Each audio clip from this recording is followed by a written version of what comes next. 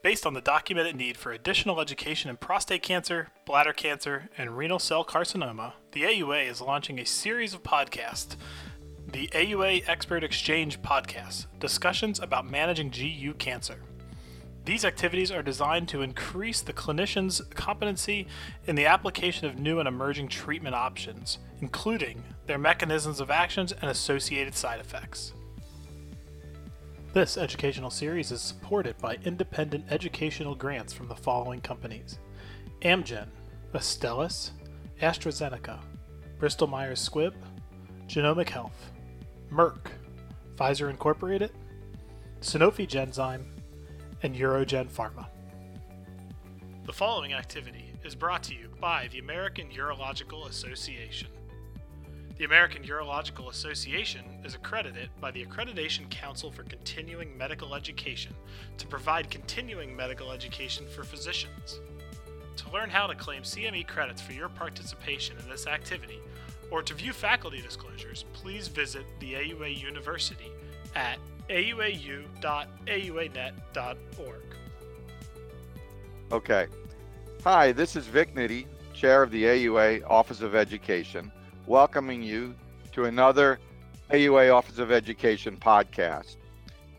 Today's podcast is another in the series of the AUA Expert Exchange podcast program, discussions about managing GU cancer. And today specifically, we'll be talking about adjuvant therapy for renal cell carcinoma. I am very happy to introduce my co-host, Dr. Alexander Kudikoff. He is Professor and Chief of the Division of Urologic Oncology, Department of Surgical Oncology at the Fox Chase Cancer Center in Philadelphia, Pennsylvania. Alex, welcome to the podcast. Victor, thanks so much for having me. It's a great topic. I'm looking forward to our discussion. So I'm going to start out by mentioning some of the learning objectives that you have set forth for this podcast. And there are three. First is to discuss the evolving landscape of adjuvant therapy for the treatment of renal cell carcinoma. The second is to identify best practices for risk assessment and patient counseling for adjuvant RCC therapy. And then the third would be to differentiate the roles of the urologist and the medical oncologist in the care of our patients with renal cell carcinoma. So, Alex, why don't we start out with just an overview of kidney cancer? Absolutely. So kidney cancer is about the 8th most common cancer in the United States. It's about 65,000 people a year are diagnosed, and about 14,000 people a year pass from the disease. A little bit less common than bladder cancer, and obviously a lot less common than prostate cancer. But it is a common cancer that urologists treat on really a daily basis. And the tricky part about kidney cancer, just like sort of the same challenges that we face with prostate cancer, is that it is a very heterogeneous disease. We really see these very indolent masses, and we debate about over-treating those and whether we really change people's destiny by removing them or ablating them, and whether it would behoove us not to even diagnose them. And what we're going to discuss today is really sort of the opposite side of that spectrum, is the undertreatment issue, is that, about 30% of folks who get who have their localized renal cell carcinoma treated are destined to have it come back. And how do we improve the outcomes in that space? That's been a real challenge over the years. So, how do we decide which patients with localized or apparently localized renal cancer are cured by our partial nephrectomy or nephrectomy, and who's going to benefit from adjuvant treatment? Right. So, the first question is, how do we predict recurrence? And there's really a giant body of work that's gone into this. And there's clearly the TNM staging system that keeps evolving, that risk stratifies these patients. There is really a plethora of prognostic models that have come out over the years. Really things like the Catan nomograms, the Leibovitz scores, the S-sign scores, the UISS scores from UCLA. And MSKCC's got a prognostic scoring system. And all these things try to do is that once you have the clinical pathologic variables following resection, you use those scores to predict the patient's risk of future recurrence. And it's really a really great paper that Rob Uzo, one of my partners, recently wrote with one of our colleagues, Andres Correa, in the JCO, where they used. We're going to talk about the ASSURE trial, which was a big adjuvant trial in a renal cell. And what they did is they used the existing predictive models, and they looked at how well those existing predictive models were in predicting recurrence in this prospective randomized trial cohort. They were pretty darn terrible. The TNM staging system was marginally better than coin flip. The C index was 0.6, whereas a flip of a coin is 0.5. And then for instance, the S-sign score, which was gave the best predictive ability, was it had the area under the curve of only 0.68, which is 68% accuracy, just not even halfway between a coil flip and a perfect prediction. So we're really not very good in 2019 in predicting which of these patients are destined to recur. So how do we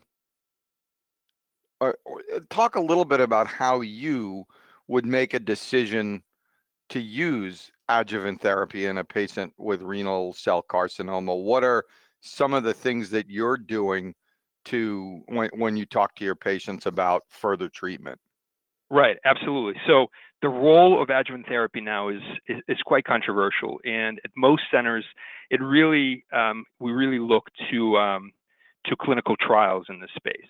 Now, I think just to kind of back up a little bit and talk about what's happened in the kidney cancer space, it's really been quite amazing of the number of agents that have come in to this area of oncology. So, before 2005, before sorafenib, one of the first TKI was introduced, there's really all there was is interferon alpha and IL-2.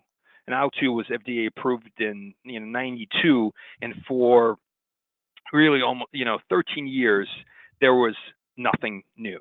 And then comes in sorafenib in 2005, comes in sunitinib in 2006, pazopanib in 2009, bevacizumab in 2009, and axitinib. There's just all these new agents are coming into the space, and more recently the novel immunotherapy agents, the nivolumab, the ipi/nivo, the pembros, and all of a sudden it's the embarrassment of riches, right? We just have all these agents with which we're treating our metastatic patients.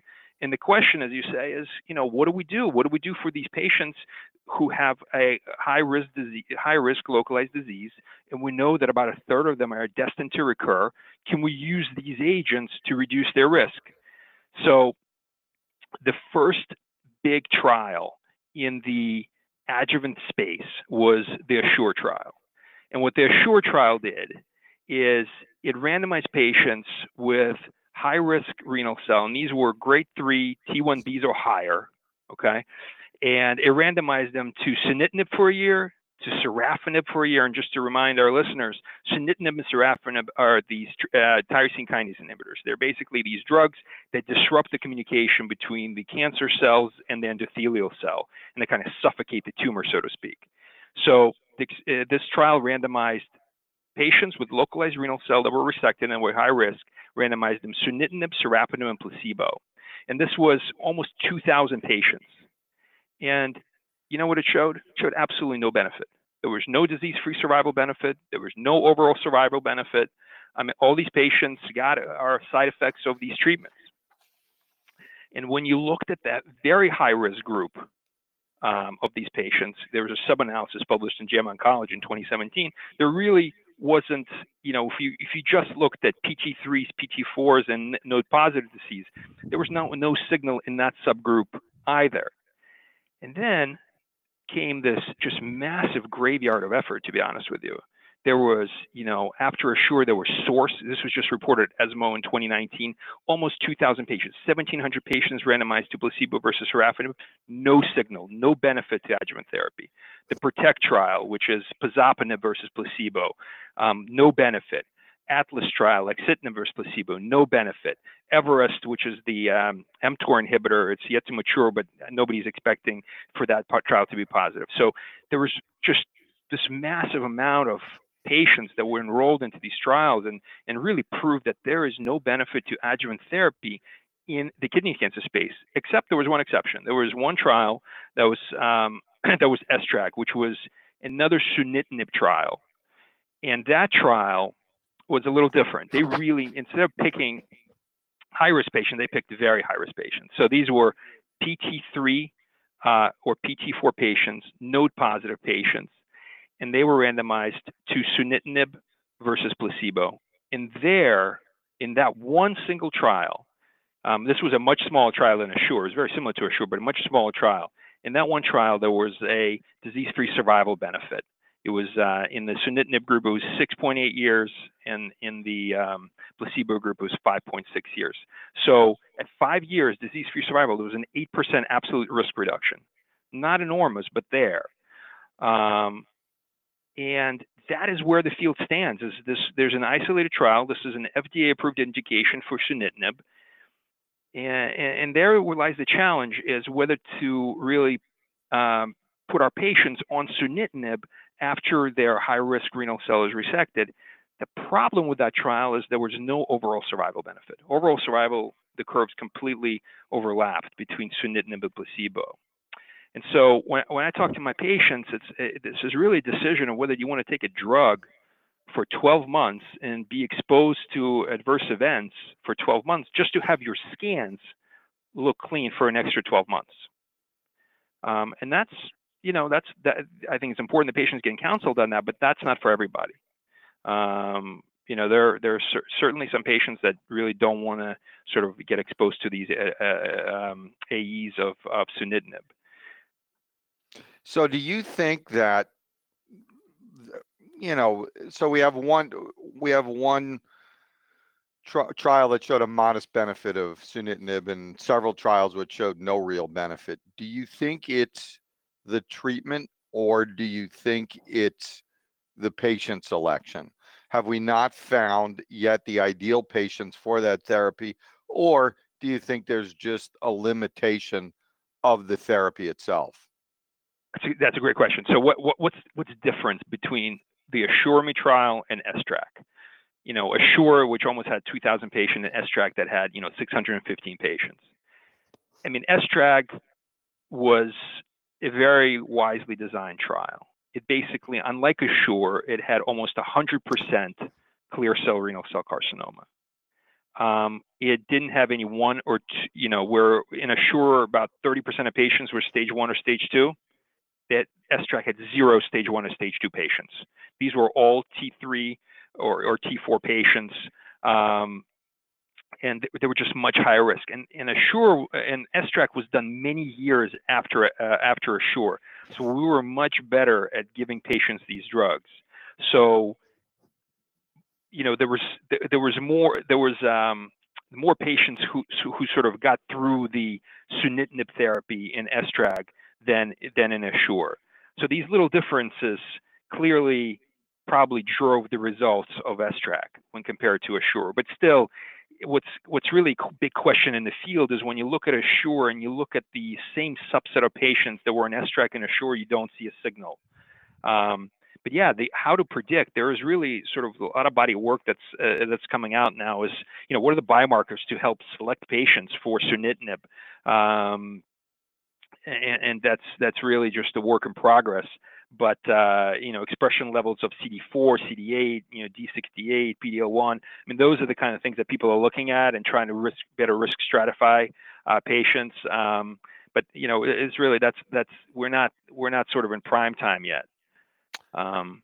So if you now have a patient that you identify as high risk for recurrence, and you sort of explain to that patient the results of these trials and the potential benefits versus risks of sunitinib, and the patient's not really impressed by that.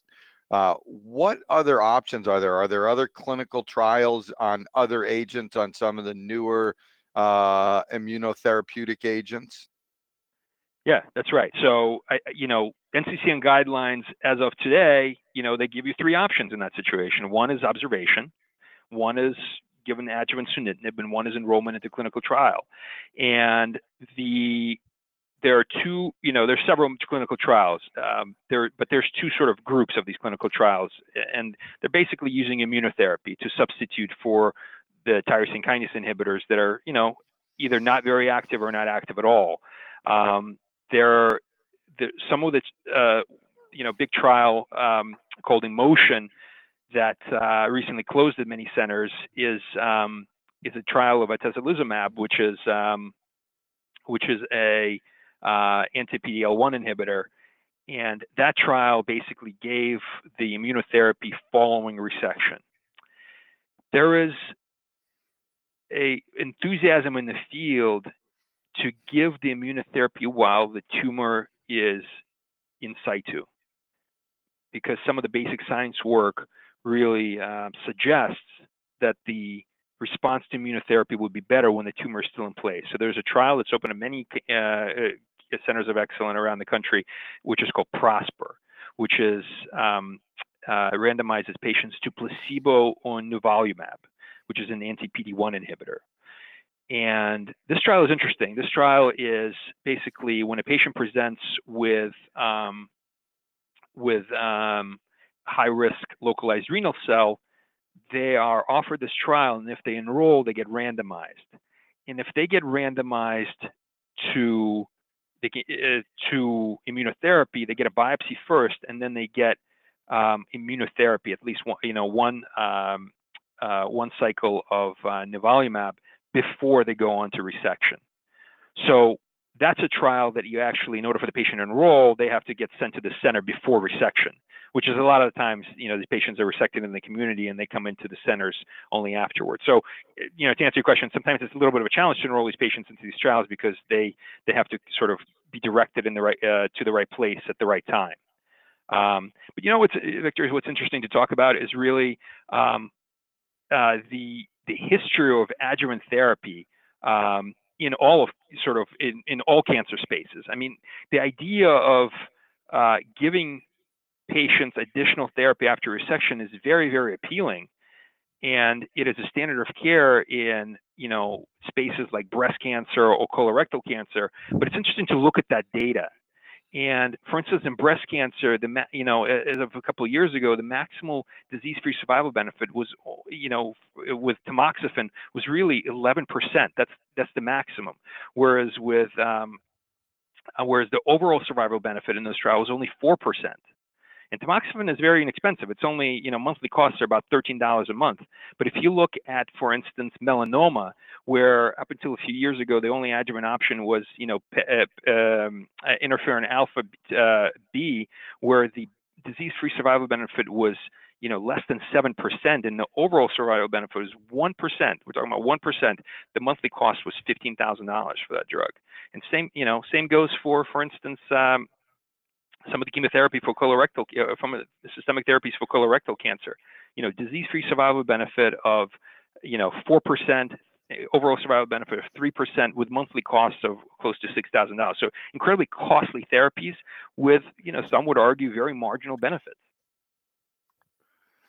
Yeah, and the thing that I always find curious with immunotherapy, particularly if you're treating in the non-metastatic space, in an adjuvant space, is how does one determine how long to treat? Is treatment indefinite, or is there a point where you decide, okay, we can, there's been no evidence of recurrence, we can stop this now? How does one go about even designing a trial to determine that? Yeah, I mean, usually, so for instance, the IMMOTION trial, that was 16 cycles of atezolizumab, which was 12 months.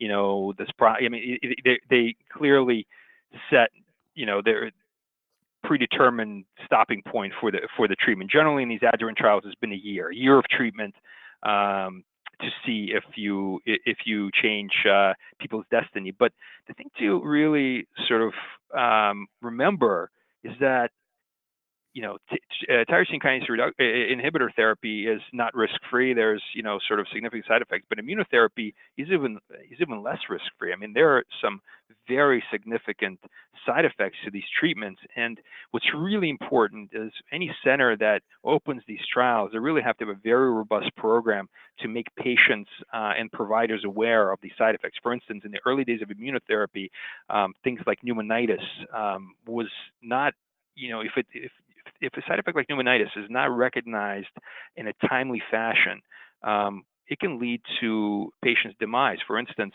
somebody has signs of pneumonia, and it's actually pneumonitis. They present to an outside emergency room. They get admitted. They put on antibiotics. The patients can succumb to pneumonitis within 24, 48 hours. They really need immediate steroids. There needs to be immediate recognition. So what we have done at our center, what a lot of centers are doing, are giving patients bracelets and giving patients immunotherapy awareness cards. So if they do have some of these side effects and they do come into outside emergency rooms, the providers there have a guide and really know how to treat these side effects. And really the treatments are basically immediate administration of steroids, and it looks like that administration of steroids actually doesn't eliminate the therapeutic benefit of these drugs, but it's very important to deliver it in timely fashion because the side effects can just be incredibly severe. So are there any areas related to adjuvant therapy for RCC that we haven't covered or are evolving? Right. So it's really, what people are trying to understand is, for instance, for that small STRAC trial, which patients should receive it, and the biomarkers are coming in here, and people are trying to really pick out the highest risk clear cell patients for whom to give sunitinib. Again, an evolving space. I think a lot of us are looking to these newer clinical trials and immunotherapy to see if there's a signal there. But yeah, I mean, this is one of these things that's incredibly humbling. It's a lot of the kidney cancer centers enrolled literally sometimes thousands of patients in one center over the years, or at least many hundreds, and really are yet to show a result that changes clinical management, at least it changes clinical managers in most of the patients that we see. So just a very, very humbling space. The metastatic space has really come such a long way, but the adjuvant space is I think many would argue spinning wheels. So if we had to sort of identify as best we can based on the information and the data that we have, best practices for risk assessment and patient counseling when we talk about adjuvant treatment of renal cell carcinoma, let's have you take us through what you do, how you explain risk assessment to patients, and how you counsel them for possible adjuvant therapy. Right. So patients undergo resection. If and you have to remember that you have to feel that you've gotten complete resection. The patient with node-positive disease, you really have to make sure that you clear all the nodes. In the patient with a thrombus, you have to make sure that sort of the patient's disease-free and has no evidence of disease on postoperative imaging. But if you're sitting in front of that patient and it's a PT3 or PT4 patient or a node-positive patient who got fully resected, they have to understand that they have an option of receiving 1 year of sunitinib at 50 milligrams, okay, in a 4-2 schedule. What that means, that's 4 weeks on, 2 weeks off. That's 50 milligrams daily, and you can only dose reduce. The dose reduction in STRAC was rather minimal. You really have, it was I believe 37.5 milligrams you could go down to. So they have to understand that this is going to be a year of therapy. The adverse events are non-trivial. So 99.7% of patients in the sunitinib arm of STRAC had some sort of adverse event. I mean, a lot of these were minor, but almost 50% had a grade 3 or higher adverse event. So, 48% had grade 3, 12% had grade 4, and these are not trivial. These are fatigue, these are diarrhea, these are rashes, neutropenia. I mean, these are some things that are really going to affect one's quality of life while they're on this drug for a year. In STRAC, almost 30% of patients, 20% of patients discontinued sunitinib due to side effects. Interestingly, 6% discontinued placebo as well. So clearly patients are not feeling great after these surgeries. And so some of them discontinue even placebo. But there was, over 50% of dose interruption or dose delay. I mean, it's a challenging thing to receive. And dose reduction occurred in almost half. It was in 46% of patients. And so, you have to tell them the chance of completing this 1-year course is about a 50-50. It's 56% completed. And so they have to understand that this is a year where they're really investing into what? Into having the same overall survival, but having their scans be disease-free for an extra year.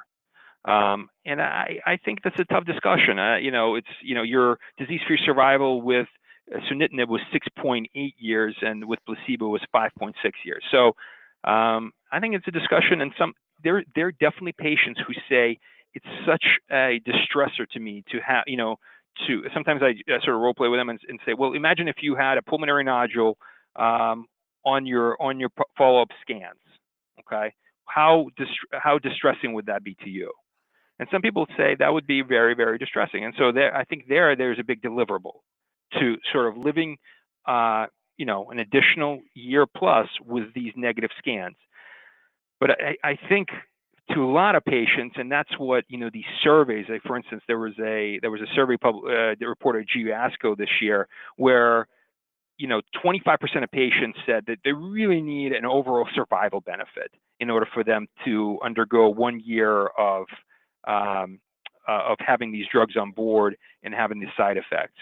So I think it's a tough decision for patients. I think it's a tough decision for physicians.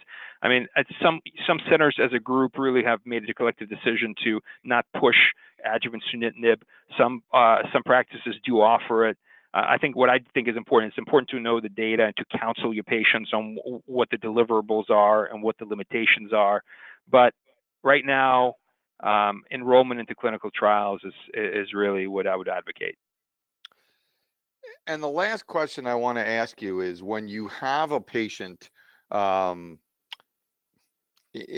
this adjuvant space, in your center, what is the role of the urologist versus the role of the medical oncologist? Yeah, it's a great question, and I think it really depends on where you practice, and there are certainly practices that do a terrific job, urology practices that do a terrific job sort of managing, these drugs and managing the side effects. And, I think there's a lot in the house of urology who feel that this belongs in sort of the urology domain. The medical oncologists feel like this is their core expertise, obviously. I think at a lot of the tertiary referral centers, the urologists are so surgically busy that we don't have the bandwidth to really manage this, and we really rely on our medical oncologists heavily to guide our patients through this. But there's certainly, especially the large urology groups that have taken this on and feel like they can manage the patients appropriately without sort of medical oncology holding their hand, sort of every step of the way. And I think where those, how this is handled, I think as long as you have the core expertise, and as long as you understand how to manage the side effects, and you really understand these agents, I think it is something that's within the domain of urology, but clearly a moving target, and clearly, something that's debated pretty vehemently within urology itself and between urology and medical oncology. But I think the litmus test here is to do right by the patient and make sure you're delivering the same kind of care if you're taking this on that the medical oncologist would deliver. Right. I think that's excellent advice for those who want to take this on and feel that they have the expertise as a urologist. That's fine, but let's not deny our patients at least the choice. And if we're not wanting to do it ourselves, then to refer to one of our colleagues who may very well be a medical oncologist who could at least discuss these options and offer these options to patients. Agreed. Well, Alex, that was a terrific overview of where we stand with adjuvant therapy, and from where I sit, I guess it's still an area that's evolving, and still an area where hopefully we'll see some advances. And I guess as you mentioned in the clinical in your comment about clinical trials, it seems that this is an area that's certainly ripe for enrollment of patients in clinical trials, so that we can come up with therapies and protocols that are going to give more benefit than perhaps a year of better looking scans and a less even impact on overall survival. That's right. So yeah, we just got to keep working at it. Absolutely. Huge opportunities that are yet untapped. That's right. Well, again, Alex, thank you so much for your time and for participating in this podcast. I'd also like to thank our audience for listening. And as always, if you would like more information, you can visit us at auanet.org/university. Again, Alex, thanks for a great podcast. Thanks so much for having me.